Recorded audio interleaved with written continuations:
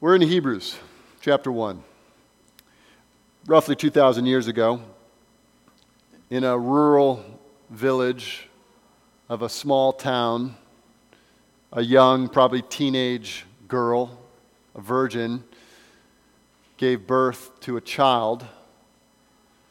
This child was named Jesus because this girl, Mary, was visited by an angel, and the angel said, "Hey, name this child Jesus." This child was born in an obscure place. He was raised in an obscure village called Nazareth. Nazareth was a village that was off the beaten path. There were no trade routes that went through it. It wasn't a place that had many people who would visit it for any reason. It was not very densely populated. It was a podunk town. The colloquialism about this town was, can anything good come out of Nazareth? It was so off the beaten path that not many people knew about it, and what they did know about it, it wasn't very popular. This boy that was born there, that we know as Jesus, was raised there in relative obscurity for about 30 years. About 30 years. We know little about his life. We have snippets about his birth, and we've been reading about those on Sunday mornings leading up to this morning. We have a little snippet of his early childhood as he's in the temple, teaching and confounding the teachers of his day, but not much else. And so you get to age 30 where Jesus begins his public ministry, and we begin to hear and see and read about what he does, but up until that point, we know nothing. We know that he was raised by Joseph. Joseph basically adopted this child. It wasn't his son by birth, but Joseph adopted this child, trained him in carpentry. So for those 30 years, we know he was learning how to swing a hammer and cut the wood straight and use the saws that they had in their day. He was a normal kid, you might think, from the outside. There was nothing that would draw your attention to him from the outside. He was probably very easy for Mary to raise. At least, he would be obedient. He was not sinning. He was doing exactly what he was told. He probably wasn't the easiest big brother to have if you're a kid and Jesus does everything right and you're James and you don't. He never left the country, didn't travel far, never held political office, never got married, never wrote a book. And yet there are more books written about this man than any other man in the history of the world. There are more nations around the world that recognize his name at the mere mention of it. More songs are written about him, and more poems are written to him than any other person or any other theme in the history of the world. He, by all intents and purposes, from the outside, didn't accomplish much in his 33 years of life. What business did he start? What teaching did he leave that we could say was written down, compiled in a book? Well, we as Christians know it was, but often the world has no idea. Socrates taught for 40 years. Plato taught for 50 years. Aristotle taught for another 40. Jesus taught for 3. And yet his life and impact have changed the world more dramatically than any other man, even the combination in all these men put together. Jesus is more impactful than any of them. He literally split history in two. BC, before Christ, AD, in the year of our Lord, Anno Domini, in the year of our Lord. He is more influential than any other person. His name is more recognized than any other person. He never started a school or a college or a university, and yet he has more learners of him than any other person or any other college or any other institution has. More artwork has been inspired by him. And it is during this time of year, isn't it, that the world kind of turns their gaze to him. You could be walking through Ralph's, and on the radio playing will be songs about the incarnate Son of God come to save sinners. These old Christmas hymns that have been sung for centuries are playing on your car radio on your way here. You drive around and you see these decorated houses, and you'll see pictures of Jesus or sayings about Jesus or images of Jesus. You'll see inflatable Jesuses, light-up Jesuses. You'll see Jesuses everywhere you turn. All kinds of Jesuses. His title, Christ, in the very holiday that we're all talking about. People are saying his name. You turn on TV, there'll be stuff about Jesus. You watch Charlie Brown, and you'll hear something about Jesus. He's in every shop. He's in every store. He's on people's lawns. He's on their roofs. He's on the radio. And yet, how many people know who in the world this Jesus really is? So often around this time of year, it's a nice fable, we think, when it comes to Christmas. It's a legend. It's a fun myth that we tell our kids or we like to remember around this time of year. But it's no more than that for many people. For many people, he's like the spiritual version of Santa Claus. He comes out this time of year. We sing songs about him. We think about the baby. It brings us good feelings, and that's about it. We hear stories that are so traditional and familiar. They warm us up inside. But I want to look at Jesus from a different perspective. I want to ask, who is this child? What child is this in the manger? Who is it that came?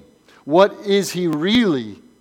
We often, around Christmas time, and this is right and good that we do this, we look at the birth narratives, we look at what the wise men did, we hear about the shepherds, and we hear about the angels, and all this is well and good, and we should do that. Well, this is all the human perspective of what happens around Christ's birth. I want to take a different angle this morning, and I want to look at the Christ child from God's perspective. Who is he? I want to make sure we understand what was happening. And this will kind of be like part one of a really short series that will continue tomorrow evening. So to this morning, I want to more look at who Jesus is. And tomorrow evening, for 15 minutes, we're going to look at what Jesus did. We're going to get a little bit about what Jesus did this morning, but mostly I want to look at who Jesus is. So if you have your Bibles, you can go to Hebrews chapter 1. Now I want you to recognize this book, the letter to the Hebrews, is all about Jesus Christ, okay? Beginning to end, the writer of the letter is trying to establish in his readers the idea that Jesus is supreme. Jesus deserves worship. Don't turn from him. If you're with him, don't leave him. If you don't know him yet, come to him. It's all about Jesus. Life is about Jesus. We all need Jesus. He is the supreme ruler of the universe. And so he's making this case throughout this letter to the Hebrews. And he begins with what might be called the best or highest Christology, the highest statements about who this Savior we know to be called Jesus really is. It's a beautiful passage, and I'm going to read it, and we're going to pull out some aspects of the character and the person of Jesus Christ. Let's read with me. We're in Hebrews chapter 1. We're going to read 4 verses, and we'll dive in. It says this: Long ago, at many times and in many ways, God spoke to our fathers by the prophets. But in these last days, he has spoken to us by his Son, whom he appointed the heir of all things, through whom also he created the world. He is the radiance of the glory of God and the exact imprint of his nature, and he upholds the universe by the word of his power. After making purification for sins, he sat down at the right hand of the Majesty on high, having become as much superior to angels as the name he has inherited is more excellent than theirs. We're going to see 5 looks at Jesus, okay? 5 looks at Jesus from this text. Here's our first look. Jesus is the eternal creator, so be amazed. Jesus is the eternal creator, so be amazed. I want to start in verse 2, kind of midway through it. Look at what he says. But in these last days, he has spoken to us by his Son, God's Son, and he begins to describe him, whom he appointed the heir of all things. Through whom, listen to this, through whom also he created the world. He's the radiance of the glory of God, the exact imprint of his nature, and he upholds the universe by the word of his power. That Christ child in the manger, the writer of Hebrews is describing in such a way that it would baffle the world if they were to understand this. You're saying that he's more than just a baby? He's more than that? Yes. The world was created through him, according to this text. He's the radiance of the glory of God. He's the exact imprint of God's nature. It says he upholds the universe by the word of his power. That kind of narrows it down to who this child really is. There's really only one kind of person that can uphold the universe by the word of his power, and that's God.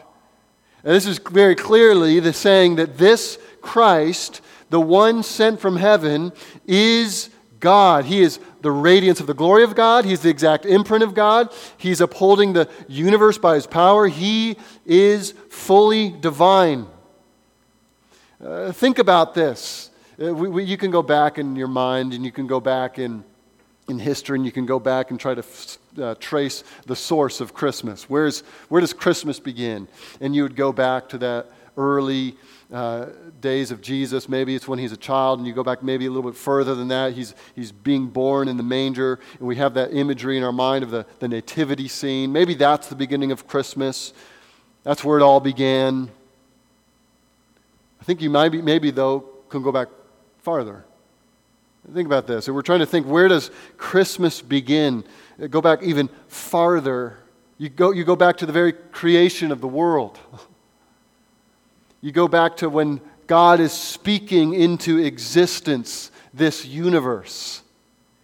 And here we see in the text, God, listen, is creating the world through him. Through whom? Who's that? The Son of God. Through the Son of God, he created the world. Jesus Christ, he didn't have that human named Jesus yet. He, at that point, is the Son of God. He is participating in the creation of the world.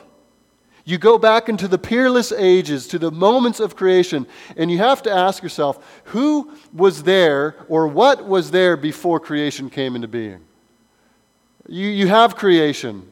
And it has a beginning point. And what is there in existence before that beginning point? Who is responsible for bringing everything into existence?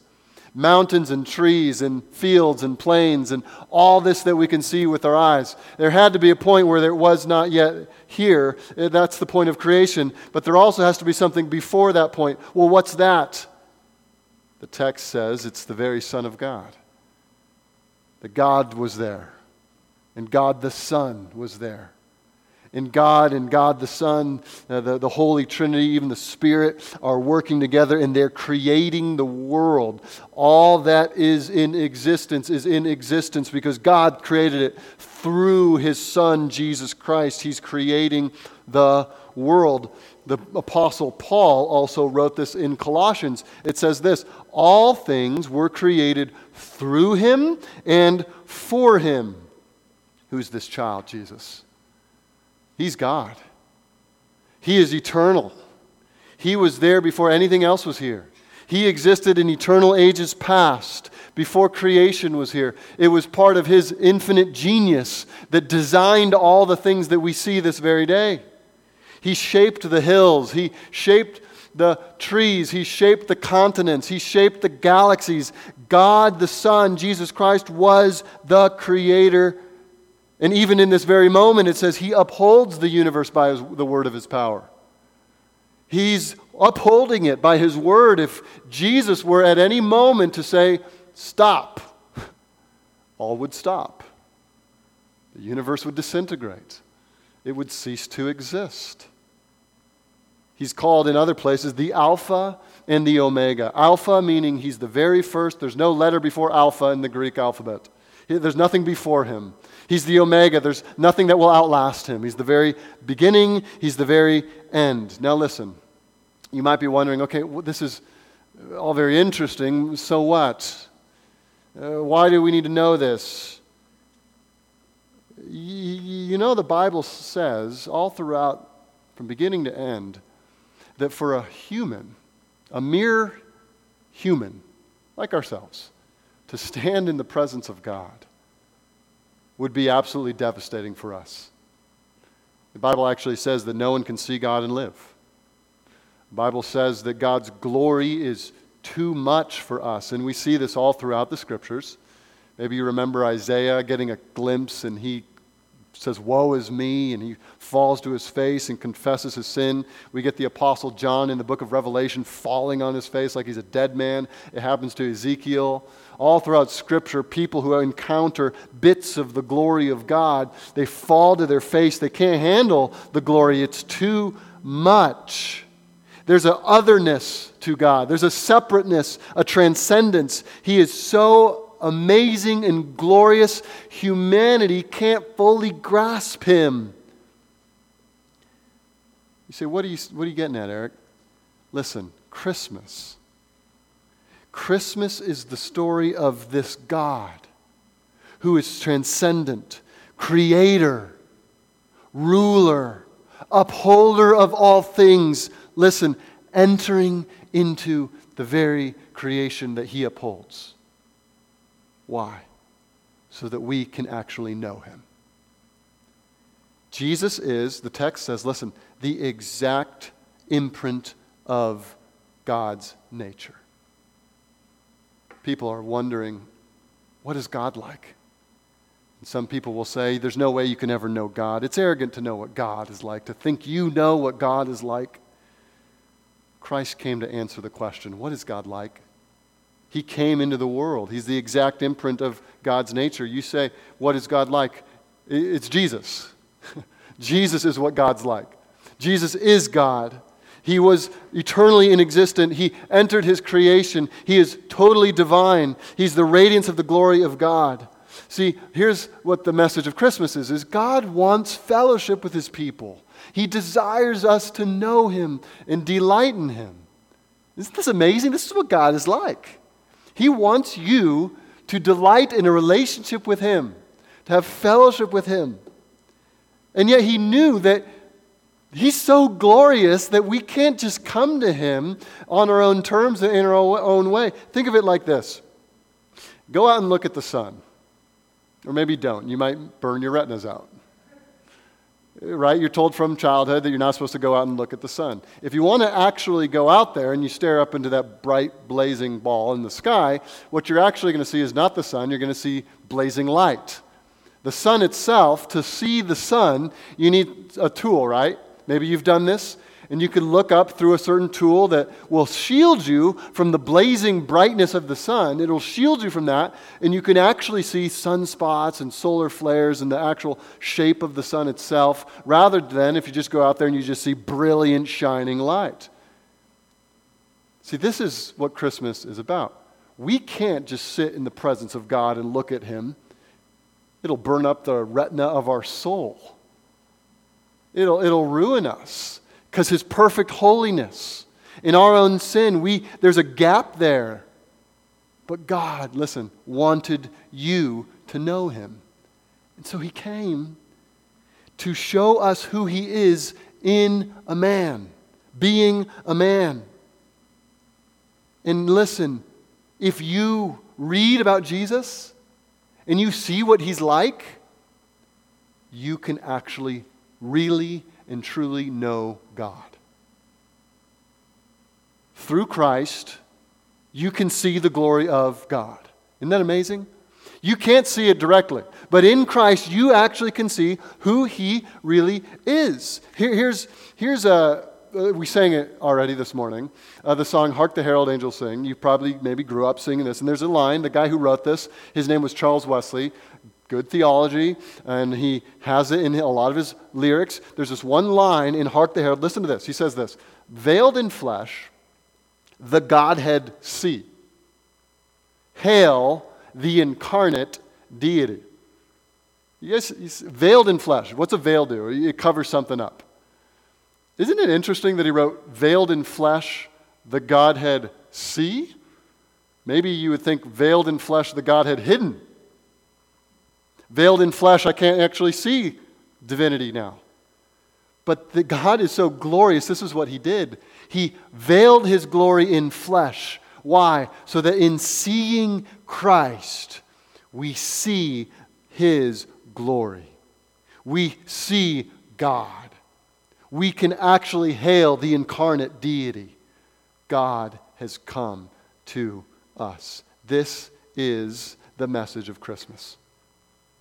That the incarnate God, Jesus Christ, has come to make Himself known. Why? He desires fellowship with you. He wants you to know Him. He knows that if there wasn't a tool through which you could access Him, we could never have fellowship with Him. And so He comes veiling His glory in the person of Jesus Christ so we can be redeemed through Him, so that we can see Him and know Him and have fellowship with Him. Do you have fellowship with Jesus this Christmas? Having fellowship with Jesus is having fellowship with God. That's our first look at Jesus. It's this, that Jesus is the true God. He is the eternal God. He is the eternal Creator. And what should we do? Be amazed at Him. Here's our second look. Jesus is the perfect prophet. Believe His word. We're going to go back to verse 1 now. Look at verse 1. Long ago, and at many times and in many ways, God spoke to our fathers by the prophets. But in these last days, He has spoken to us by His Son. God has spoken through prophets. All throughout the Bible's history, we hear about prophets and God speaking to people and God speaking to certain people who would then speak those words to other people. They're called prophets. God has always been reaching out to His people. He started with Adam and Eve, speaking directly with them. Redemptive history starts with Abraham and speaks directly to him. And through prophets, God is speaking to His people. His desire that we learn throughout Scripture is that God intends to bless the whole world. And so He's speaking His truth to people who are then intended to speak it to others. But then it says here that he spoke in these other ways, but in these last days, verse 2, He has spoken to us by His Son. This is another amazing message of Christmas.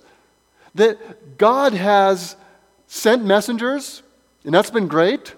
We wouldn't have the Bible if we didn't have the prophets. But then God Himself came as the perfect prophet.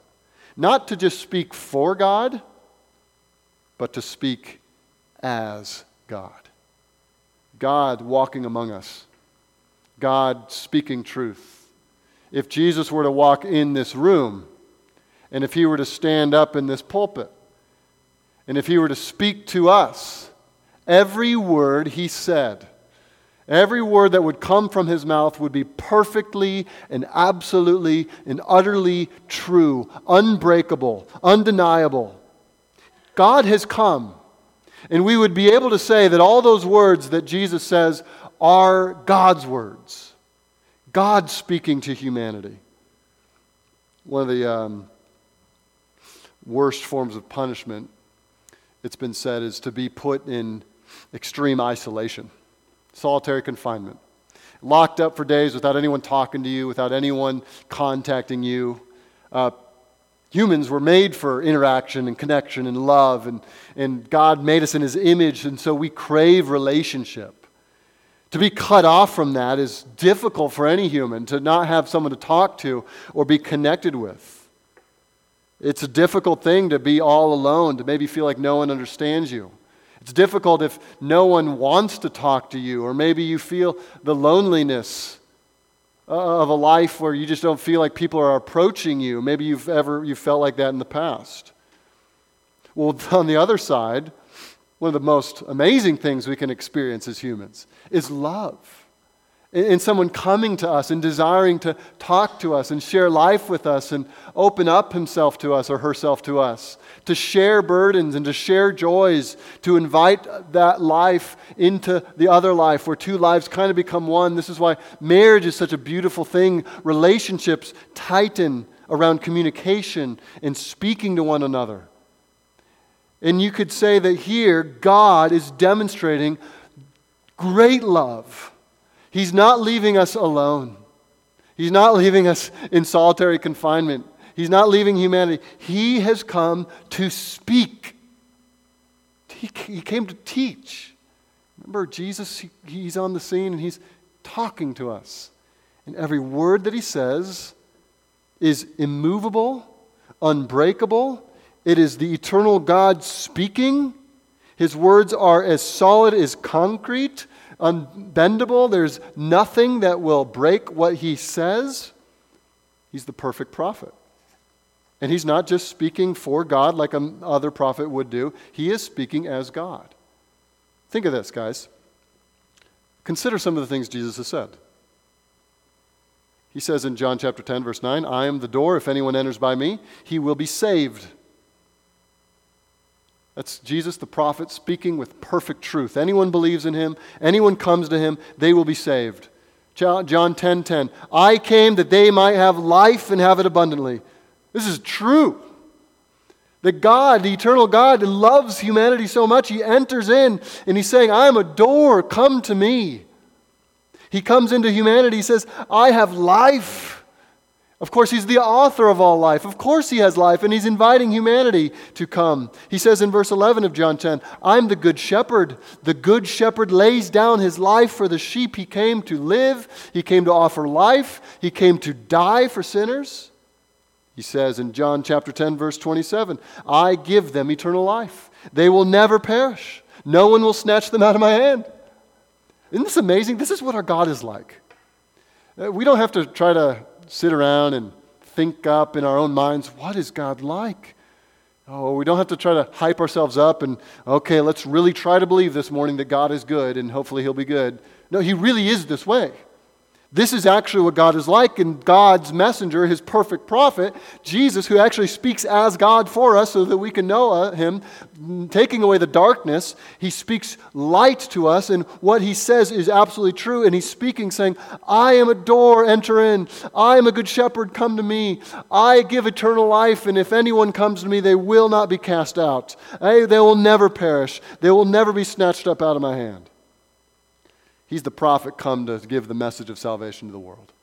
That baby in that manger, there's a reason why the angels were shouting shouts of praise. There's a reason why the wise men, they wanted to come visit him. There's a reason why the shepherds were enthralled that the Messiah had come, because this is what all humanity was waiting for. That the God who created all things now entered in and was speaking to the people that he loved and wanted to save. Listen, this shows us Christianity is utterly different from every other religion, isn't it? Right? Every other religion is you trying to get to heaven by climbing some ladder to get there. You got to work really hard. You got to try your best. You got to meditate long enough. You got to gather enough knowledge. You just got to be loving enough. You got to do enough stuff. You got to be a good enough person. You try your best. Even people who have an outsider's view of Christianity, they think Christianity is this way. And Christians are just people who try their best to follow Jesus, and if we try hard enough, God will save us. We're just trying really hard to be like Jesus, and if we do good enough, we'll succeed, and then Jesus will give us eternal life, and it's all about us trying to climb to heaven. This is not Christianity. This is what the Bible says, is that God has come into the world. He is speaking the truth, and the truth is that you can't save yourself, but that Jesus will do all for your salvation. It's all for your salvation, coming to him, trusting him. He saves sinners. You don't save yourself. See, listen to what happens. If you think that Christianity is about you trying to climb the ladder into heaven somehow, by your works, your attitudes, your knowledge, your rituals, your religion, and your performance, if you think that's the way, here's what's going to happen. Either on one hand, you're going to be depressed. You're going to often despair.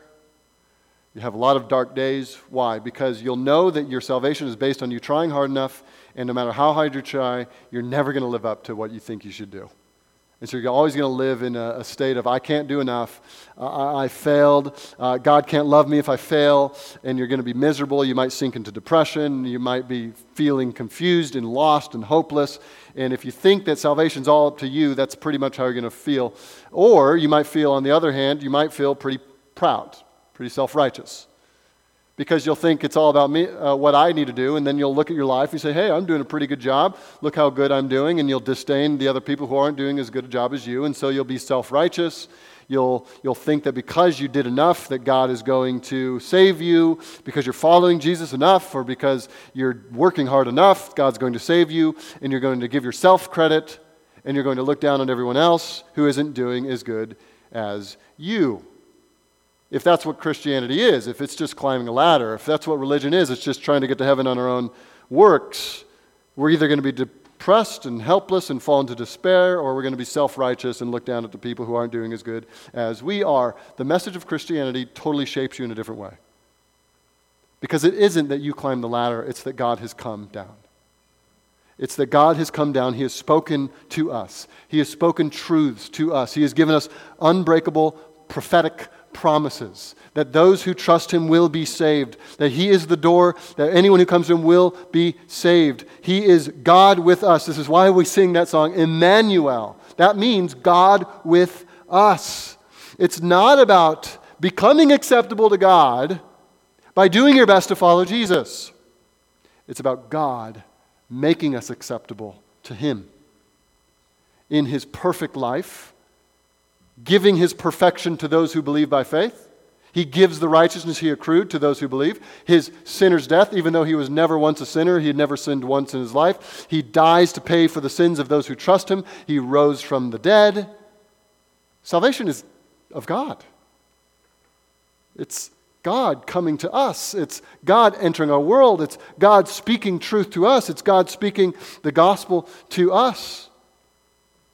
And so God wants us to know here this morning and through the message here in this text, first of all, that Jesus is eternal creator God. He is divine. He was the one there before all things were there. He has been eternally in existence in the past. He will be eternally there in the future. He has always existed, will always exist, and He created the world. And listen, then He entered the world to speak to the world, to make promises to the world of how He would save. But let's get to the third. It says this really quickly. He's the radiance of the glory of God and the exact imprint of His nature. He upholds the universe by the word of His power. Listen to this. After making purification for sins, He sat down at the right hand of the Majesty on high. After making purifications for sins. Here's going to be our third point here, our third look at Jesus. Jesus is the sacrificial lamb. Trust His sacrifice. Jesus is the sacrificial lamb. Trust His sacrifice. Isn't it amazing in this text here in Hebrews? It has all these things about who Jesus is, and He's the perfect prophet. He's the one who created all things. He upholds the universe, and you're really hearing all this about who He is, but there's not much about what He did. And there's really only one statement about His work on earth. Look at what it says. You'll miss it if you don't pay close attention. The end of verse 3. After making purifications for sins, that little phrase sums up the entirety of the life of Christ on earth for this author writing this letter to the Hebrews. He encapsulates, summarizes the whole work of Christ in this statement. He made purification for sins. Because right after that, it says He sat down at the right hand of the Majesty on high. That refers to His ascension into heaven, and after His resurrection, Him sitting next to the Father. And so the whole earthly ministry is summed up in this. He came to make purifications for sins.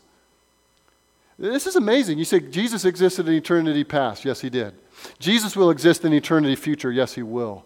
Jesus was on earth for 33 years. Why? He was born to die. He was born to make purification for sins. He was born to purify a people for Himself. He came into the world to make purification for sins. Friends, this is the reality that God is too good to let sins go unpunished. He is just.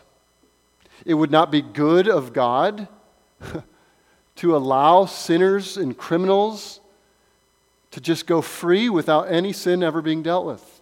That would be unjust.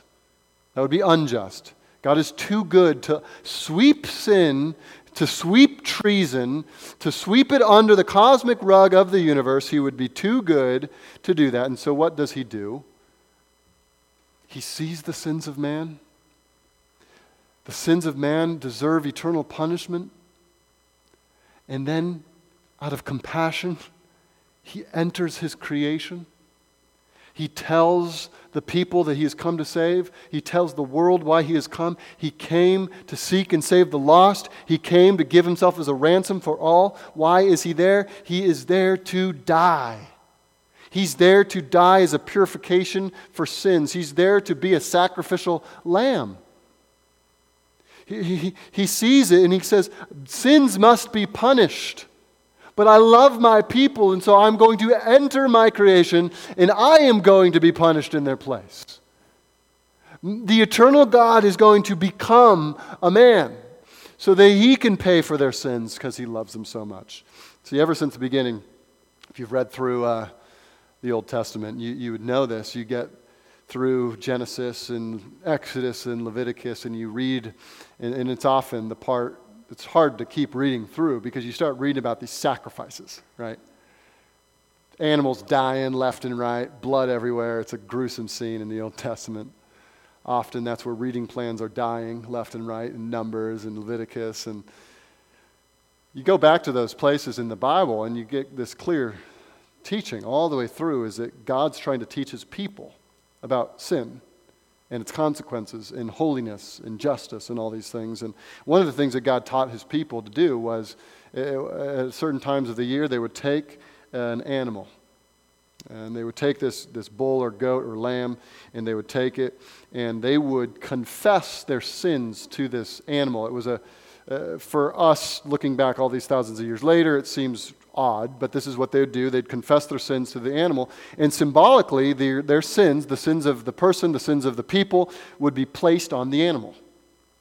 And then what they were taught to do by God is they would kill the animal. The animal was a sacrifice, and I think you see the symbolism here. The creature would take on the sins of the people, and then the punishment that the people deserved would be given to the animal instead of the sinner.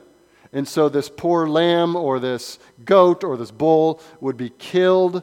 They would die as a sacrifice. And always the people, in doing this again and again and again, they would be seeing the blood of the animal, and they would be recognizing my sins on that animal causes that animal to die. Sin leads to death. Sin results in punishment. They would be taught this. You couldn't escape it all the time. And they would also be taught that God has provided a way for my sins to be dealt with so that I don't have to pay for them. The animal is going to be killed instead of me. Wow, this is very good. And this was meant to create a sense of worship and love for God. These Old Testament people of God were always reminded, sin results in death. The animal can die instead of me, and if I trust in God's promises that he's going to forgive my sins if I continue walking faithfulness to him. Of course, this was leading us to understand Jesus, right? You understand how this all points to Jesus, because here's what Jesus did. Listen, Hebrews 9 verse 12 says, Christ entered once for all into the holy places. He came to the sacrificial altar. He came to make a sacrifice. Listen, not by means of the blood of goats and calves. Jesus didn't bring another animal in. Jesus didn't bring another goat or a lamb in. It says he came into the Holy of Holies to make a sacrifice. He didn't bring the blood of other animals. It says this, he came by means of his own blood. He came not to offer a goat, not to offer a bull, to offer his own blood. He came to offer his own blood. What is happening here? See, in the Old Testament, the sins were only symbolically given to the animal. It was a symbol that would always remind them of someone else paying for their sins. But in Hebrews, the message is clear that the Christ, Jesus himself, offered himself not only to symbolically take the sins of the people, but to actually take the sins of his people. Listen, this is the word imputation. This is what it's all about. Maybe you don't know what that means. What that means is the sins of those who are trusting Christ were removed from them, imputed to Jesus. And he held them, he carried them, and then he died for them.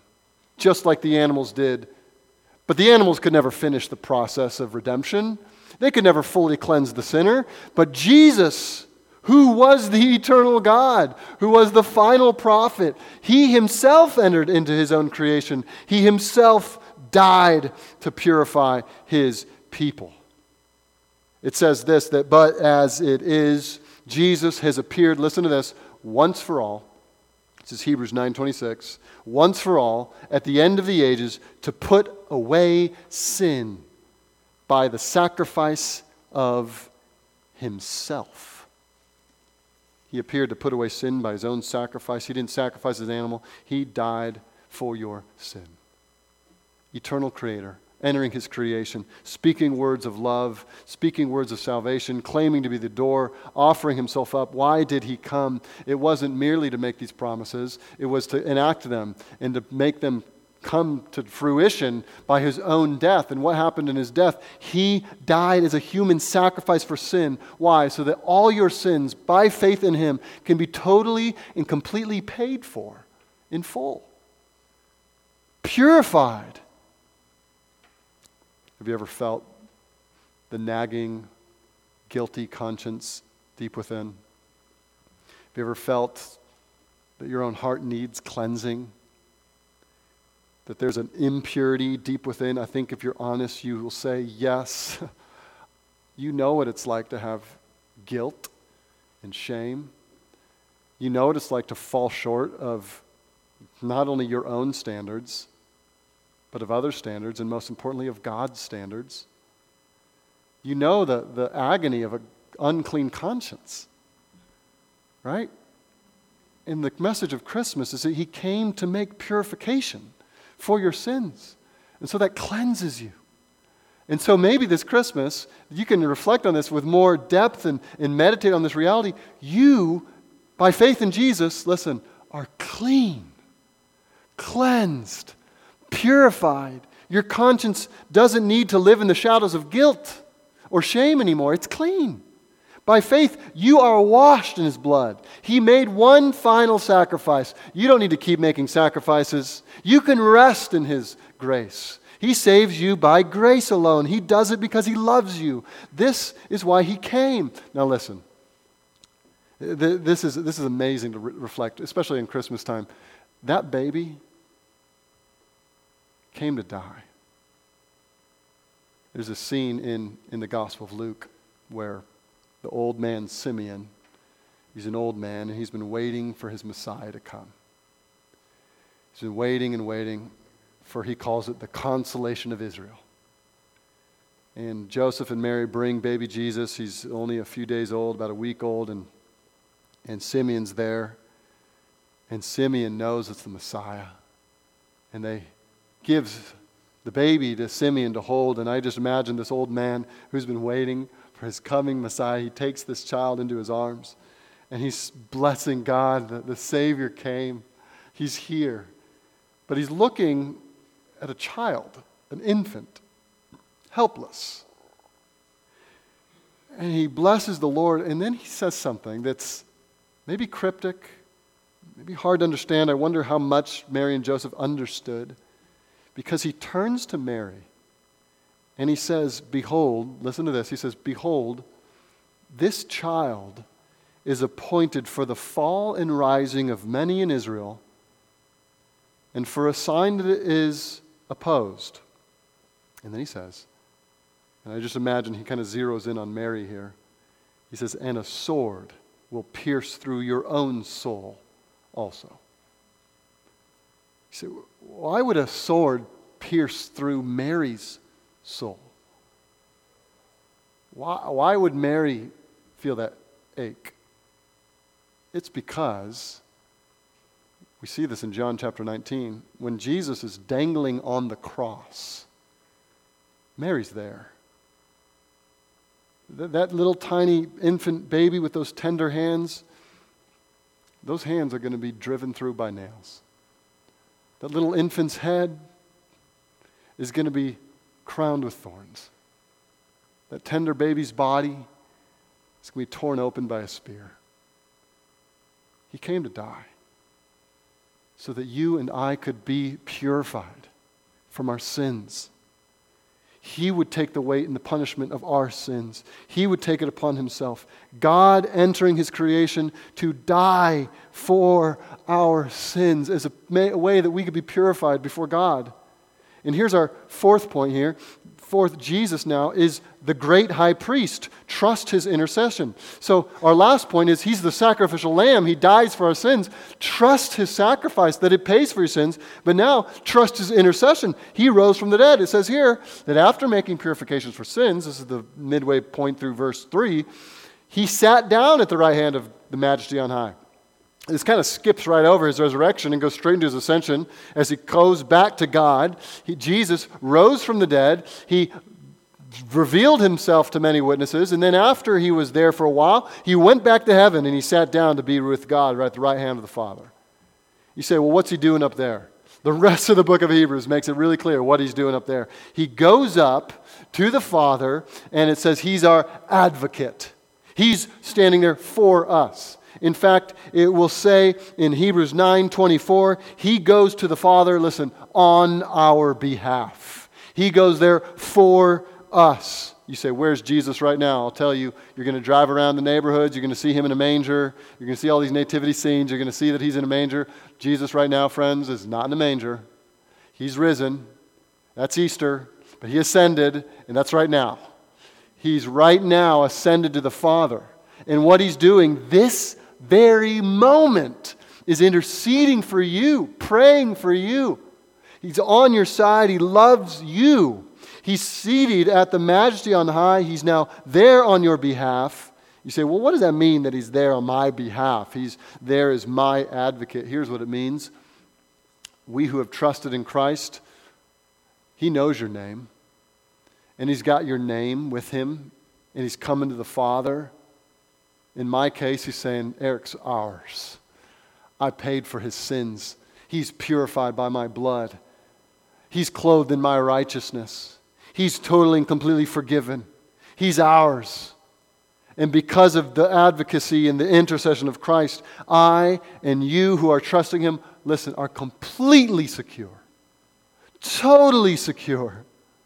He's praying for you. He's your best friend. He's your greatest companion. He knows you better than anyone else knows you. He's watching your every move. He knows your aches and your pains and your joys. He knows it all. He knows your weaknesses. He knows when you're tired. He knows when you're sick. He knows what thrills you. He knows what brings you down. And he's praying for you that you would be brought safely home to heaven, that all your steps along the way to get there will be blessed. Not necessarily easy, but he will now allow no ultimate harm to come into your life. You know what this means?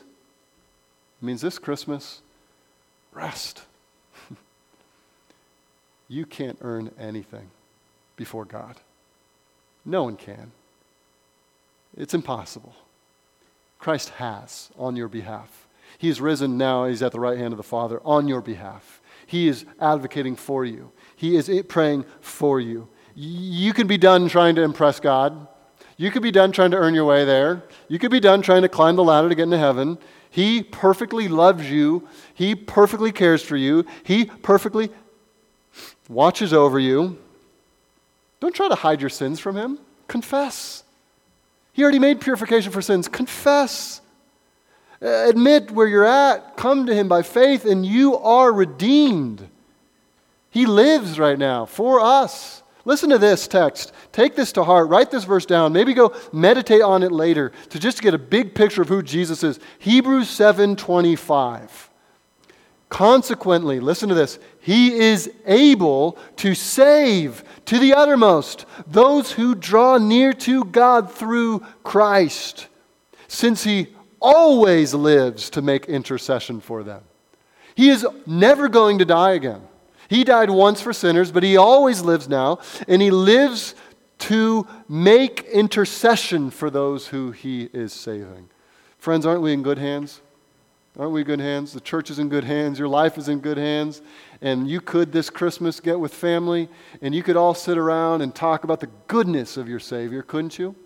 And I bet if we all were in this very own room, if we were to get in a circle and just kind of go around and talk about how good Jesus has been, we could probably go on for hours, couldn't we? We could talk about how good he has been to save sinners like us who don't deserve it. We could talk about how good he has been to bring us up to this point. Even in the trials, we could say how good he has been to us. We could talk about how good he is to bring us to home to glory that we don't deserve for 1 second. We can talk about his goodness. I pray that we would. Maybe do that this Christmas with some of your friends and family. He is so good. And this is what our God is. This is what he actually is like. He is this good. He wants to save you this much, that he would enter his creation, he would speak words of truth, that he would die for you to purify you from your sins, he would rise again and then pray for you, pray you into heaven. And here's our last verse. We'll go quick through here. Verse 4, having become as much superior to angels. As much superior to angels as the name he has inherited is more excellent than theirs. He is superior to angels. Here's our last point. Jesus is superior. Worship him. There's passages in Scripture where people come into contact with angels and they're tempted to worship the angel, showing how even glorious an angel can look, God's own created being.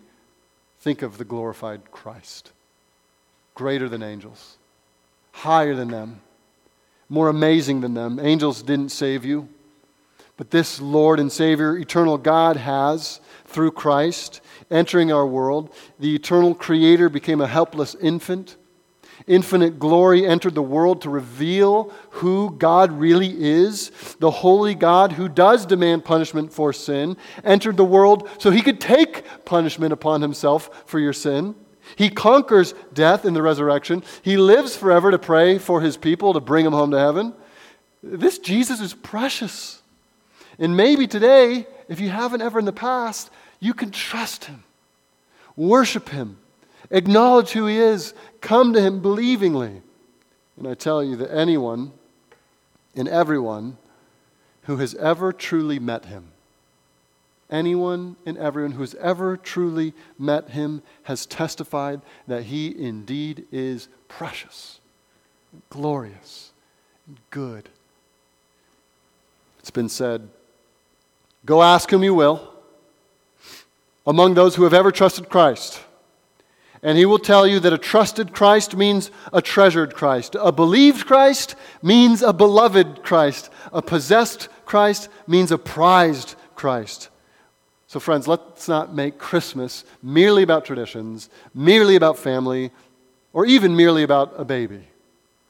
Let's remember what that baby was, who that baby was, what that baby was entering our world to do, what happened when he grew up, what he did on the cross, how he accomplished salvation in his resurrection, what he's even doing this very moment. He is not a baby right now. He's a living man interceding for us right now. And let's remember that Christmas isn't about us earning our way anywhere. It's heaven coming down, making a way for us. It's the free gift for all peoples, for all nations, all tribes, all tongues. Anyone who receives it by faith, turning from your own ways, turning from your own religion, turning from your own ritual, turning from your own religiosity, and looking at the superior, worshiping Jesus Christ. Christmas is about him. We're going to pray, and we'll be done. Let's focus on Christ this morning. So, Lord, our prayer is that Christ, you are the center of our season this year. That Christ, you are our precious gift. That you are our greatest treasure. That we would recognize that you are superior to all that this world has to offer, and we would worship you. Lord, I pray if anyone in this room has not fallen on their knees before you in joy that you have forgiven them, that they would for the first time trust you this very moment. I pray that you would help us all to see Jesus for who he really is, and that we, in seeing him, would be comforted, overjoyed, encouraged, that we would be able to worship purely, not only in the way we sing, but in the way we live. We pray these things in Jesus' name. Amen.